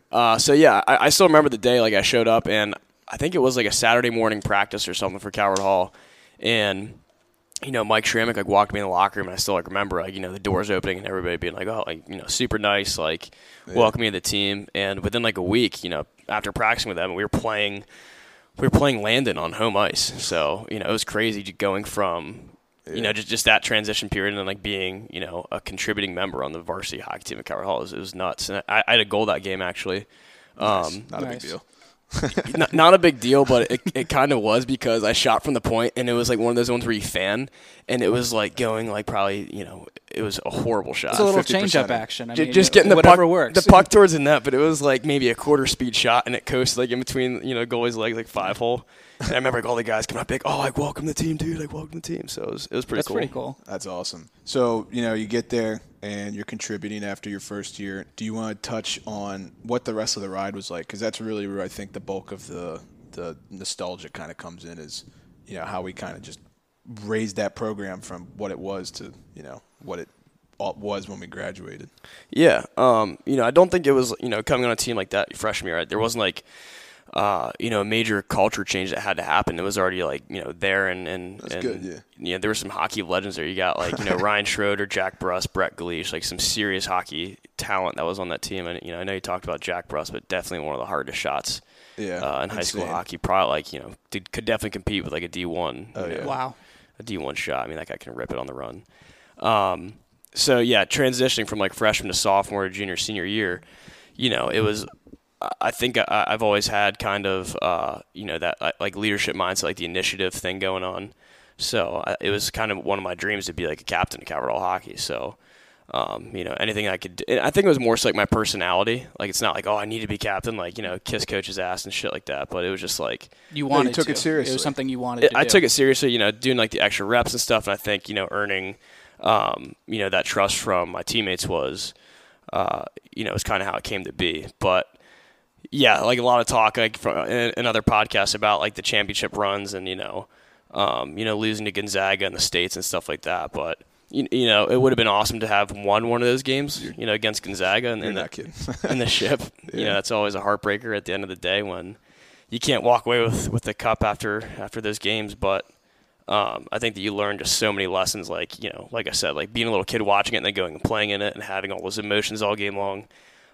My junior year, that was the first year I was a captain. I think we were down like 3-1 or something, and something big had to happen. And I can't remember the guy's name. I think it was Bobby Halley on Gonzaga. Yep. Yeah. Absolute stud hockey player. Good. And I think I think that he was a D1 lacrosse player as well. I think he might have went to Georgetown or something like that. Wow. So just stud athlete. But anyways, I remember he caught a break and it was like a 1v1 type thing. I haven't thought about this in years, but keep going. Sorry. Oh, and I remember it in slow motion. So he was coming down like the right side and he had a step on me, so I transitioned from backwards to forwards, chase him down into our defensive zone, and he kind of has his head down, like leaning back in towards the goal, and it was probably 3 or 4 feet of separation between him and myself, and I was like, I just got to get the boys going here. Just laid the shoulder, and the picture actually ended up in the Washington Post. It was Nice. I remember that. It was like you had the Instagram. It was like #bodybag, and I was like, oh my god, this is so cool. It's a great shot. We got to flick that up. Yeah. We definitely got to flick that up. So that was definitely the pinnacle of my sports career. Yeah. Did you just get him like going up in the air, ass over tea kettle kind of thing? Yeah, I mean, it was just like, his feet were where his head was in like a couple seconds. Yard sale. You can see the people like on the glass, while the hit was happening, just the big O face, like, holy shit, what just happened? Would you say that's probably your favorite hockey memory? Yeah, there's so many memories, but that one was just so cool because I can still like play it over and over my head. Even though we lost that game, that was really, really cool to be able to have that memory. So that was definitely one of the cooler ones. Yeah. Nick, do you have a couple questions you want to touch on? So I know you touched on wanting, you were always motivated to be in a leadership role. So how did that transition for you going into your military career?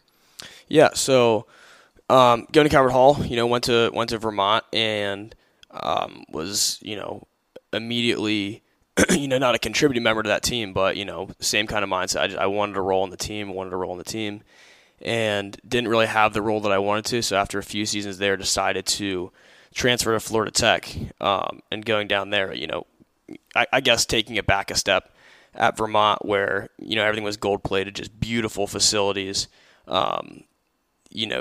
gear, any kind of gear you wanted For lacrosse. Just keep Right. Yeah. This is for lacrosse. I apologize. No, you're good. So just going from that, like a gold plated program, to Florida Tech, where I guess the best way to put it is we were rolling out the turf that we had to play on that season. Okay. So it was just cool to kind of take it back a step and just go back to just earning everything, I guess. And that's kind of the mentality I had, like my entire career, was just like earn it. So playing there, I was a role player right away. Had an awesome career there. Made a ton of good memories playing Florida Tech lacrosse. Can't say enough good stuff about it. And then so I think it was actually in between my transfer years from Vermont to Florida Tech where I decided to go to Marine Corps OCS. And I always had a military mindset. I actually wanted to go the SEAL route. I worked out with a former SEAL who runs a program called Heroes of Tomorrow, Stu Smith. Shout out Stu, he's the man. I remember hearing Stu left and right, you and Fritzy with all the chatter, be like, Stu.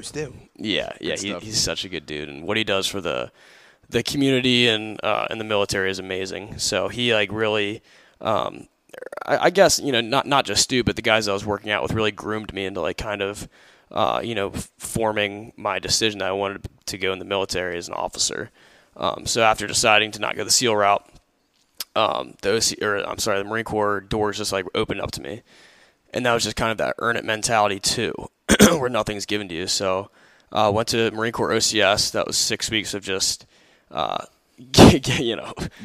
Can't say enough good things about those nice people there. Yeah, they're really nice to you, and the food's good, and you get plenty of sleep. I wish you guys could see his face right now. Yeah. So reminiscing on those times, just it's good stuff. So did 6 weeks there, went back to school at Florida Tech, and then went back for another 6 weeks at OCS. That was just the way that the program worked. I did two sessions of it. Then graduated this past May and commissioned as second lieutenant in the Marine Corps. That's awesome. Congratulations. Thank you very much. Yeah, it's been an exciting road so far. And then, so I had a few months of a gap. So the next step was the basic school. That's where I am right now, and that's kind of where all the new lieutenants meet up and kind of get on the same page. So just all the tactical type side of training. So, the week before we went on Christmas break, so I think through the 20th of December. We were out in the field, and it's 60 degrees and sunny right now. But when you're in the field, it's just always the worst weather. So it was rain and snow and sleet, and it was absolutely horrible. And you're out there for a week at a time, and when you're laying down on your stomach, in a security position, and it's raining on you, there's literally no hope. Yep. And it's your dick is frozen to the ground. Pretty much is what I'm trying to say. So that's a great time. Yeah, no, I mean that's a great story, and I just want to build off of that. This is something that I hear a lot, and I want to hear your perspective on it, especially in your role now where teamwork seems like it's such a huge part of your life. Is how did playing sports growing up teach you to be a good teammate? Because you hear it a lot from parents about how it's important to learn that skill, whether you go into a corporate world or a military background or whatever you choose. You just want to touch on how playing sports growing up kind of helped you to learn that aspect? Yeah, I think it's just at the end of the day, sports are kind of a common ground for obviously a team. If you're playing a team, it's always about the guy to your left and your right, or you're the female to your left or your right. And I think that how that groomed me for a career in the military was just simply earning it.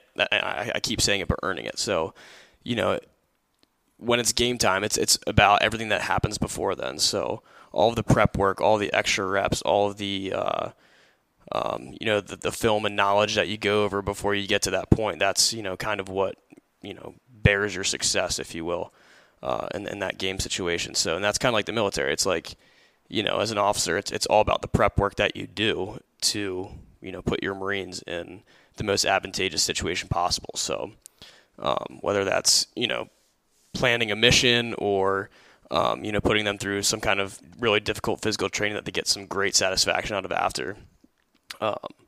It's just about, bettering the people to your left and your right to make sure that they're ready for the combat of life, if you will. No, absolutely. It's a great way to put it. Yeah, very well said, actually. I got to ask you, can you please talk about you and Jack Finn's D partner nickname? Oh man, all right. One of my favorite memories. Yeah, so I'm currently seeing like Rumsey just like grinning at us getting off the ice. I mean, Mike Shramick and Mike Rumsey were incredible coaches, and I loved playing for those guys. I really did. Definitely some of the best coaches I had. But so I was captain. And Jack was crunch. And I'm not going to steal any of Jack's thunder because he can attest to a lot of this when he gets interviewed here in a little bit. But it was just.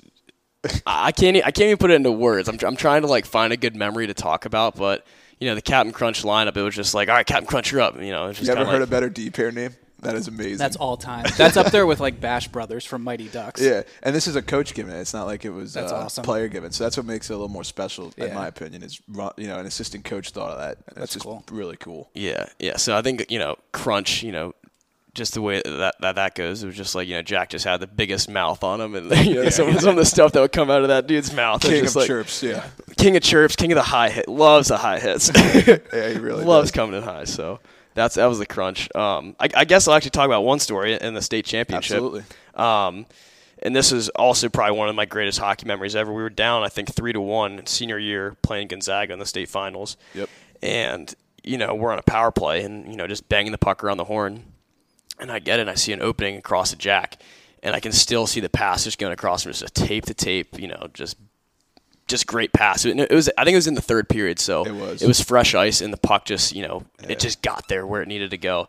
And, we worked on this thousands of times in practice throughout the years, and not even in practice, but like, and Jack and Mike, we'll talk about this, but like growing up, like we grew up across the street from each other, so playing like in the cul-de-sac, like hours and hours and hours of hockey. Yeah. So having, that preparation and then awesome. going and do it in front of a few thousand people, passing that puck to him, and then him just hammering it home. It was probably one of the hardest one-timers I've ever seen him shoot. One-timer from the point, yeah. Oh, God, and it was the point. I mean, he was out towards the blue line. Yeah. And he just smoked that thing like top shelf. It was awesome. All-time Sally. Full speed run to the wall like 08 Ovi style. Just like awesome. Going through the glass. Yeah, went to give him a hug. It just skirts me and then just goes straight for the boards. I was like, that's awesome. Thanks, buddy. So I actually want to ask you a couple questions about who you might have looked to when you were growing up. Who was your favorite hockey player growing up? Is there someone that you always thought that you wanted to be like them? So I grew up as like a Penguins fan. My parents were from Pittsburgh, born and raised there. God damn it. Yeah, I know. Sitting in Baltimore right now, and I'm talking about the Penguins. I know Harry here is a Penguins guy. So. Yeah. I can tolerate this. Yeah, well 2v1 right now. Now. Yeah. I think it's the first time like I've been in this situation. Normally, I'm always getting dicked on exactly. this. Yeah. Anyways, continue. Where was I going with this? Fair play. Yeah, so growing up, it was like Lemieux, Yager, like all the classic like Penguins guys, and crazy ass Yager's still in the hits today. It's nuts. That's how old is he? Like 42, something like that. Yeah, he's old. I think he's like 46. Jesus. Yeah, he's pushing it, but he's killing it out there. But then I had a good buddy, Derek Potter, who really liked the Tampa Bay Lightning, and that was like Le Cavalier, St. Louis. How can you not? Happy Bullen era. Right. It was like I think it was like 2006 when they won the Cup or something. Yeah. So I really started to grow fond of Martin St. Louis. Nice. And it was just cool because I ended up going to Vermont. That was his alma mater. I always forget he went there. Yeah. So it was just like really cool. I really like took a liking to St. Louis, and he was just smallest guy, and I wasn't a big guy either. So just taking like his tenacity and being like, oh, I just want to be like that guy. Yeah. So I actually wanted to touch on that. So for people that I've played with, I like to give them a player that they kind of played similar to. So like you said, you are strong, and you were very strong on the puck all the time. If there was one thing I would say that stuck out, to me, is that if Dan wanted to get the puck, if there was a battle in the corners, he was gonna fucking get it. Yep. But he was also really good offensively too, like a complete two-way player. But he wasn't this 6'4" mammoth like Bruce. Bruce is like that's as a big tall boy. as he's as tall as a house. Blocks him his slap shots. That's not fun. So for me, and I know you touched on this when we were playing together, you were a big Chris Letang fan. Minus the amount of turnovers Chris Letang has, he reminded me of a Chris Letang. That's he funny. Was a lot smarter. On the way up here, I was thinking of that of who I would embody as like a defensive player, and it was just like Chris Letang. Like he's like I don't see myself as a mistake-free hockey player, but I try to, like, I guess, aspire to that level. And he's just a smooth, mistake-free guy. Yeah. I mean, and he's defensively, he was a lot more responsible than fucking Chris Letang is. But, if I had to – Chris Letang, people don't realize how strong he is. And he's not the biggest dude. He's like He's like 6 foot, 190 or something. So. Kind of a man rocket, too. I mean, you look at that guy rolling into games. Handsome bastard. Definitely keeps a spray bottle in his pocket to keep that hair moist at all times. That's how the Frenchies are, man. Right? That's what you got to do. You got a question for him? So earlier you touched on, being a goalie and having superstition. So I kind of wanted to dive into that now because that's always hysterical. So did you have any crazy ones or know anyone that was just like a complete head case with that kind of stuff? Yeah, absolutely. And this is like definitely more the lacrosse side of the house because goalie and lacrosse. Yes, definitely. For hockey, like no, not really. Like I would just like headphones on, like just get ready for the game. That was really it.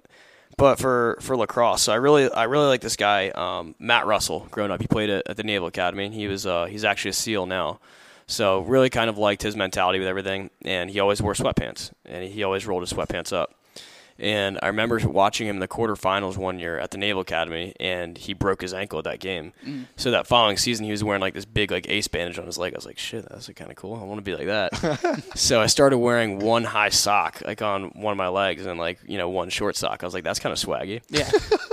I cut gotta let them know you're there. Yeah, exactly. So I cut that shit out like when I got to like high school, but I was like, yeah, that was like a cool thing. But I was still a sweats guy. I was like, sweats rolled up, it just looks swaggy. Yeah. So doing that in Vermont was okay, but going down to Florida where it's 110 degrees on the turf and you're sweating your ass off, it's like, well, am I still gonna do this? And I was like, well, fuck yeah, I am. Yeah, so I love it. People thought it was crazy. Like, dude, it is 110 degrees out. Like, why are you wearing sweats? They're just like, because that's my thing. Right. Like, I just wear sweats. So. I love that. I love those kind of stories Exactly. where you hear that. So I want to ask you a question about the difference between hockey and lacrosse culture, because I think there's a lot of parallels between the two.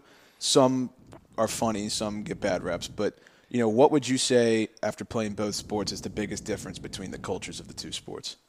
I know I'm throwing that at you. Oh man, that's a tough one. Yeah. And I don't know. I think that the camaraderie between the team is all very parallel. It's all it kind of complements each other. I think that's why it's so easy to go from playing hockey in the fall and winter to playing lacrosse. It's just like, all right, well, I'm going to go from one set of guys to the other, and it's all the same shit. Right. Maybe the biggest difference is the amount of all the polo and all the shit that the lacrosse guys are wearing, and the Brad and Chad stuff, which is it's a little bit more like prep Preppy. school, stuff more like preppy. that. So which isn't a knock on people. It's just the way it is. Yeah, no, and I definitely see it as that way. I think that I wouldn't call it like a privilege thing either, because obviously hockey is not an inexpensive sport to play either. I just think it's the way that the community is. I think that the Brad and Chad thing, like with the lacrosse community, is like, yeah, that's a thing, but like you go out in the field and you grind it out, and it's just like when it's on the field, there's no difference whether you're a Brad or Chad guy or you're a guy coming from hockey community and grinder mentality. So if you're good at playing on the field, that's all that matters. Yep, definitely.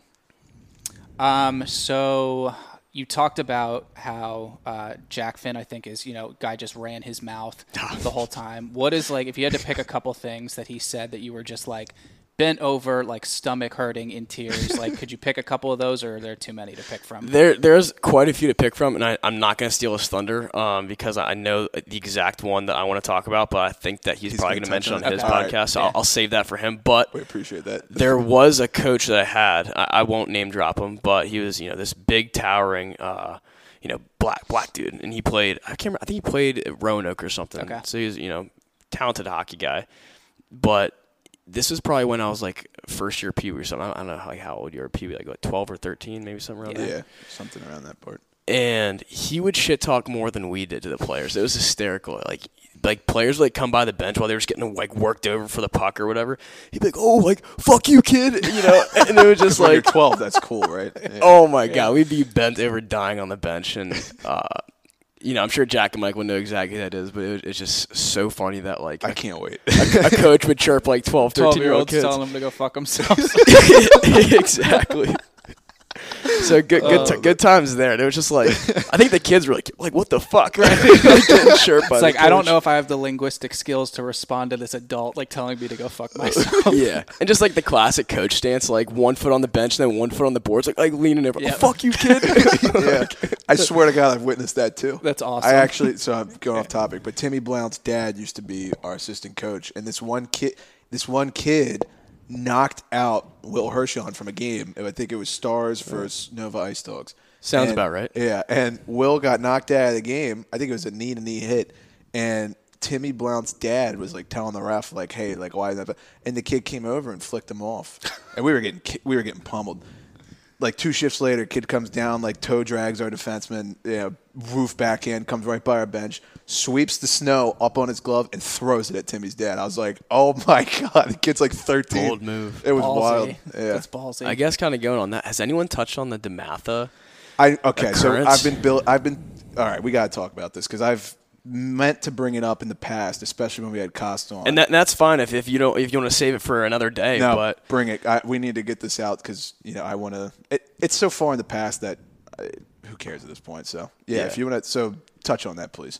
I so wanna hear your memory of it. showdown between Coward Hall and DeMatha, and you wake up or you go to bed the night before and you're like, shit, like this is going to be a bloodbath, and it always was, and it was always a great time. It's the way it was supposed to be. It's just rival high school hockey, and it was like any other game. Getting a good warm up in. First period goes by. I think half the second period goes by, and great physical game. I think it was like 1-1 or something, really tight match, and. A high hit comes or something on the boards, and end of the period, the buzzer goes, and it's just like it's just kind of like a scrap for the puck in the corner, and obviously that's just like a little remedy for a little after the action stuff. This was going on. Costa who got hit, by the way. Oh, okay. Yeah. So he got hit like as the buzzer was going off. Got hit, Yeah. yeah, exactly. So clean hit, but like it was just like, all right, buddy, that's a little too much. Right, yeah. You knew time was running out. Yeah. And he was eating the puck. So the DeMatha kid, I can't remember who it was, kind of threw a high hit. I wish I remembered his name. Yeah, I can't remember. And, Costa gave him a shove back, and then the DeMatha kid just, snapped. And then Costa snapped, and Costa got his helmet ripped off. And it was just like a 1v1 thing. Like, everybody else was kind of like, yeah, we don't need to hop in on this. But then when we started, seeing, the helmets get ripped off, I think Costa, I don't know if he got his tooth knocked out or, half it was, broken off or some shit. So A lot of blood. So after we saw the bleeding and stuff, we started jumping in, and the refs they couldn't really handle all of that. Yeah. So I think that they kind of let it simmer down a little bit. It was just a big scrap, and it was whatever. So it's done. Period's over. Yeah. We're gonna go go get changed or go to the locker room and let the Zam thing happen. Let everybody cool off. But the refs kind of fucked up where they usually let one team go before the other, Oh God. and it's one common door in that back Logsdon ring. Yep. Yeah. So they open up the doors, the floodgates of hell, and the parents are all standing there, and obviously everybody's all heated up after or something like that. So some DeMatha guys get off, some Coward Hall guys get off, and I was I was kind of hanging out in the back, just making sure everything was good, getting off the ice, and I just start seeing gloves go everywhere. As soon as we get off the ice, gloves are flying, and I was like, holy shit! I saw parents getting into it, and I remember flying off the ice, and I come in 20 miles an hour, just Right. getting off the ice. And, like I said, parents were fighting players. I remember Trey Goss. Trey Goss, the parent puncher. Yes, the parent puncher, exactly. Some dad, grabbed his jersey and was, trying to pull him away. Trey turns around, clocks the shit out of this With dad. a hockey glove on. Hockey glove on. This dad was wearing glasses. Glasses exploded on his face. This was amazing. It was incredible. My dad tells me Kurt Barsati was getting manhandled by this one DeMatha kid, and my dad had to go over and break the two up, and Kurt Barsati lost his mind. Was I'm not fun. And my dad had to hold him back. We always, whenever we talk about that game, we talk about this. And he was had to hold back. I said, Kurt, cut out. And meanwhile, Trey's pummeling parents, right? And kids are fighting everywhere. And I just remember going to the locker room, and Shramick came in, and he goes, all right, we're going to keep playing, but everybody's gone. And we're like, what? And the cops came. They had to call the cops because the game got so my dad texted me. I remember this. And he said, hey, I'm going to be outside, text me when the game's over, have a good third period. I'm like, what the fuck? We walked out, empty. No parents. It was so weird. Wow. Yeah, they had a couple. Samantha had a couple of fans that had like Hawaiian shirts on, like 5 dudes that were just causing noise. They're gone. Everybody's gone. It was Wow. the weirdest thing I've ever seen. Yeah, literally the only thing you hear is like the puck and like the crinkle of the ice. And it was just like, this is weird. Yeah, it was very weird. But one of the wildest stories I've ever been a That's part of. insane. That's like something you see like on YouTube. It's like when they let like 2 teams from the A go at the same time. It'd go viral. And Yeah. If social media was as big back then as it was now, like it would have gone viral. Well, 2 things on that story. One, my brother is a senior at Calvert Hall this year. He plays on the team, and it's like still a story that's like passed around. It's That's like, awesome. Oh, That's you heard great. about that fight one time? That's great. Yeah, so it's cool. It's like getting passed down. So it's tradition. It heats the game up a little bit more when you go against the Stags. Yeah. And then number 2, this live barn thing. I don't think that shit would fly like today. Do you guys know what live barn is? No, It's No. like Educate us. pretty much at every rink now they have overhead cams that it's like it follows the puck and you I can do like know this actually. you Yeah, buy yeah, like yeah. a subscription. My mom has it. You and can watch your kids' games now. That's pretty cool. It's Yeah. cool, Yeah. yeah. But like coaches have been getting in trouble for what they're saying to players and like it's just You can't do anything mic'd up now. You If can't. Someone gets in trouble. Well, it just goes back to that point where it's like no matter what you do in today's world, somewhere there's a camera watching you. yep. yeah, it's Someone's gonna get offended. Yeah. That's Yeah. all it Yeah, is. that too. yeah. So going back on like what that coach said, I mean, he would probably he'd be in big Right, trouble if there yeah. was live barn back then. So Oh yeah. So we're gonna have a couple bonus questions. I usually Nick does this segment, so I'll just Yeah, these fire are just 'em like off. cheesy hockey questions. Fishbowl or cage? Cage never wore a fishbowl. I'll just leave it at that. Yeah. Just not a fishbowl guy. White tape or black tape? No preference. Okay. I wouldn't say I was like a tape whore, but like I was, hey, can I get a little tape? There you go. know? Whoever else has it, not Exactly. me. Yeah. Same with like the hockey ball too. It's like, hey, can I borrow your hockey ball real quick? A little There stick you handling go. on the. Who wins the cup this year? I heard a lot of talk about the Avs, and then I heard everybody's saying Caps too. Just kind of like, oh, it's just because you're a Caps fan, but. I mean, honestly, like it sucks. I have not been able to watch that much hockey with like You've been being busy.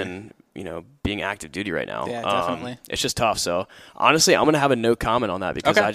I'll be honest, I just haven't watched that much hockey. It No, sucks. that's understandable. Good answer. And you touched on how, Marty St. Louis was like your favorite player to watch growing up. Who would you say, currently, do you have a favorite player in the league right now? I don't know. Honestly, like when I do get the chance to watch hockey, I just like watching a good game. Yep. That's the biggest thing for me. It's like, I heard you guys talking about like, I just want to go to the game and like watch the fights or whatever like that. It's just Yeah, no, that's not what you go to a hockey game for. You go to watch a Exactly. good hockey game. Yeah. Yeah. So that's what I'm in for. All right. Well, I think that's about if you don't it. have anything else. Thank you so much for taking the time to sit down with us. Thank you for your service to our country. That's definitely something that Absolutely. we take very seriously.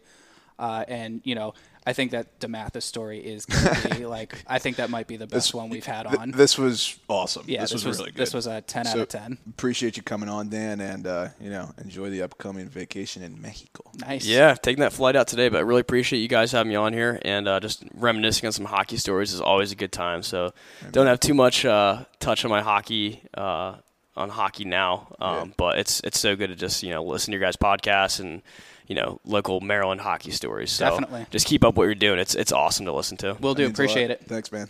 Thank you guys.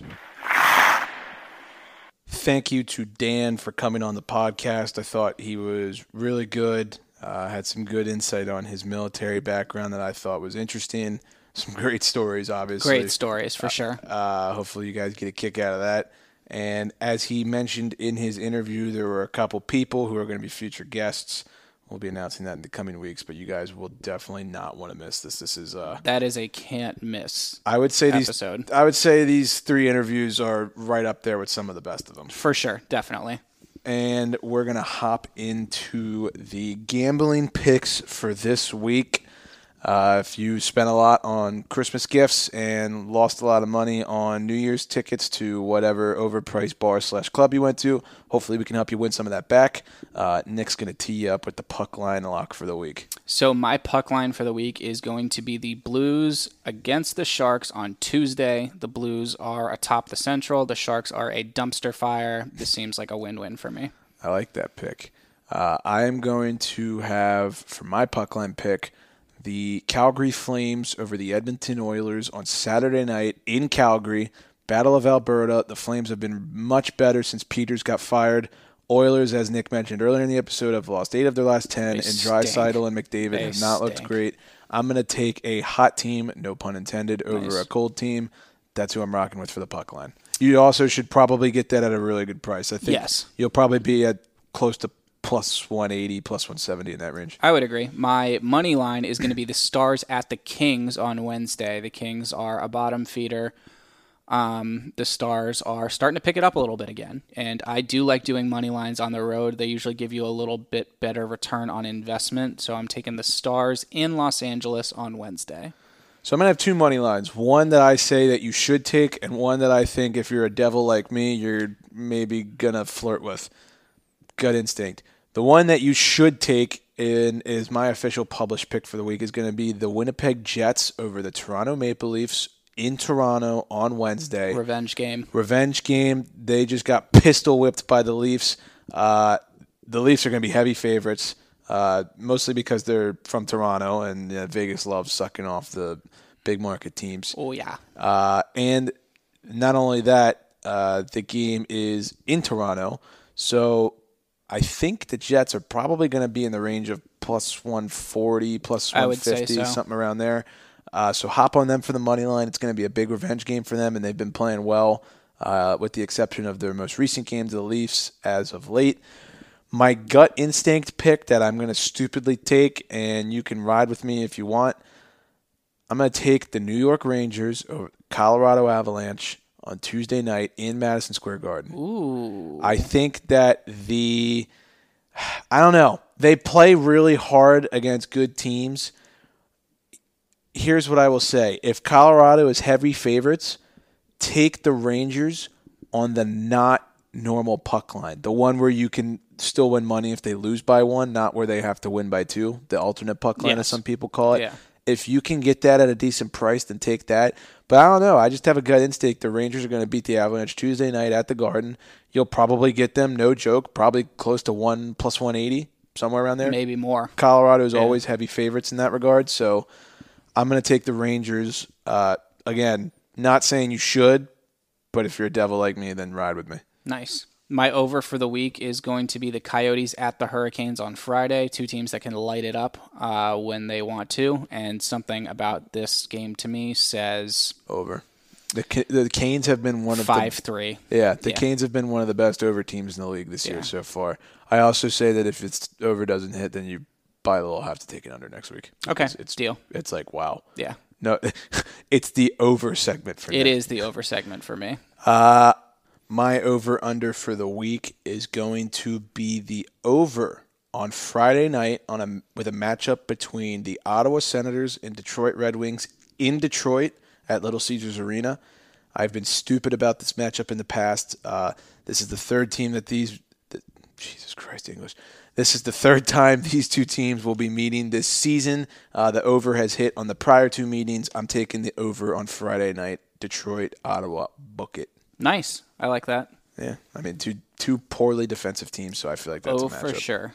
You want to do first and fourth liner? Yeah, so I'm going to keep this short and sweet. No stats for you, no nerd talk. First liner, Max Pacioretty. Fourth liner, Carey Price. Nice. My first is Ilya Samsonov, and my fourth is going to be Justin Falk. Yeah. Don't feel like doing the nerd talk today, but one's been hot, one's been not. Take our word for it. Definitely. Now, let's move on to the final segment of the episode. Before we wrap up here, Nick is going to give you a recap on the World Juniors. So this sucks. The United States was eliminated from medal contention in their quarterfinal matchup against Finland on Thursday. This is the second straight year that Finland has eliminated the United States. For those of you that don't remember, the U.S. lost to the Finns last year in the gold medal game. Finland has kind of owned North American teams over the last few years. They eliminated the United States this year and last year, and they knocked out Canada last year. The United States took way too many penalties during this tournament. Their penalty kill was arguably the best in the tournament, but I think that's because it got so much damn practice. That combined them with bad turnovers lost them a very tight game against Canada. Ultimately, it was a disappointing showing because I think that team had legitimate medal potential. but they were ultimately beaten by a very, very talented and very smooth skating Finnish team. So the semifinals for this tournament will be on Saturday. We're recording this on Friday. Russia and Sweden will be playing at 9 in the morning. Canada and Finland will be at 1 p.m. And then the gold medal game will be on Sunday. So ultimately, a disappointing showing for the United States. A couple players really stood out. If you're a hockey fan in Southern California, for the Ducks, Trevor Zegras, look out. That kid looked incredible. And for the Kings, Alex Turcotte, he also looked phenomenal. Nice. And that's pretty much all I've got. Yeah, to be honest, I haven't had a ton of time to watch this tournament. I think I've watched about probably half of one United States game. Unfortunately, the times are during work hours. Had to work through the holidays, so that kind of sucks. Yeah. Alexis Lafreniere, had the injury, came back, He's looks so dynamite. sick. Yeah. Who's the one? Do you know the kid for the Finns who is a Colorado prospect? He's really, really good. There was an Instagram highlight on NHL Discussion saying something like... I don't know the name off the top of my head. Well, I don't know his name, but there's some kid on Finland who's nasty, and of course he's Colorado. Colorado's got a great prospect pool. It's only going to get better for them. They might be the next dynasty. Seriously. Again, remember what they did in the late 90s, early 2000s. Yeah, and if McKinnon's going to take a little generous pay cut like he said he would on his next contract negotiation, they're going to be set. So, do you have anything else for this episode? I really don't have too much. I can't think of anything else. I think that's it for me. Yeah, I think I'm good. Here's what I will say. Sorry for, the delay in the 3 weeks and being patient with us on, just for everything. Sometimes real life comes in front of podcasts, and with the holidays and other things that have gone on in our lives, it's been a little busy lately. So we try the best we can. We know you guys are pretty understanding. So we want to thank you for that. The upcoming episodes are going to be really good. If you guys are into funny-ass stories, some of the next couple interviews are hilarious. I think the next one that releases after this is probably going to be...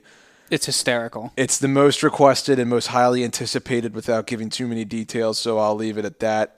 Dan also did a great job. Yeah. One of my good friends who, I grew up with, and we have a lot more people, and like I said earlier, we have about 10 people who want to come on, so... It's been awesome. Thank you for all of the support so far, all the support in 2019. Nobody laughed at us when we started this shit up. It's been great. I can't believe that people listen to you and me dick around in our voices. I know. That must suck for them. Cars all the time. Nick shared something with me the other day that I really hit home for me. I think he said some people in the NYPD up where your girlfriend are, we're listening to our pod. One of my girlfriend's cousin's husband, Danny, if you're listening to this in your NYPD squad car, shout out to Danny. He came up to me at my girlfriend's family's Christmas party. He was like, "Yeah, you guys are great. Listen to you all the time. You guys are freaking hysterical." I appreciate that, Danny. Appreciate the support. Spread the word. We're not going anywhere. 2020 is our year. And I will let you guys know on the Instagram, I might be going to the Florida Panthers Arizona Coyotes game on Tuesday, January 7th. I'm going to be down in Miami for work, so might have to catch a Cats Yotes game in the process. If I do, I'll throw it up on the Instagram highlights. I feel like that would be kind of cool. That'd be kind of a good matchup. Go to a hockey game in a T-shirt. Yeah, pretty much. Yeah. But other than that, I got nothing left for you guys. So without further ado, class dismissed.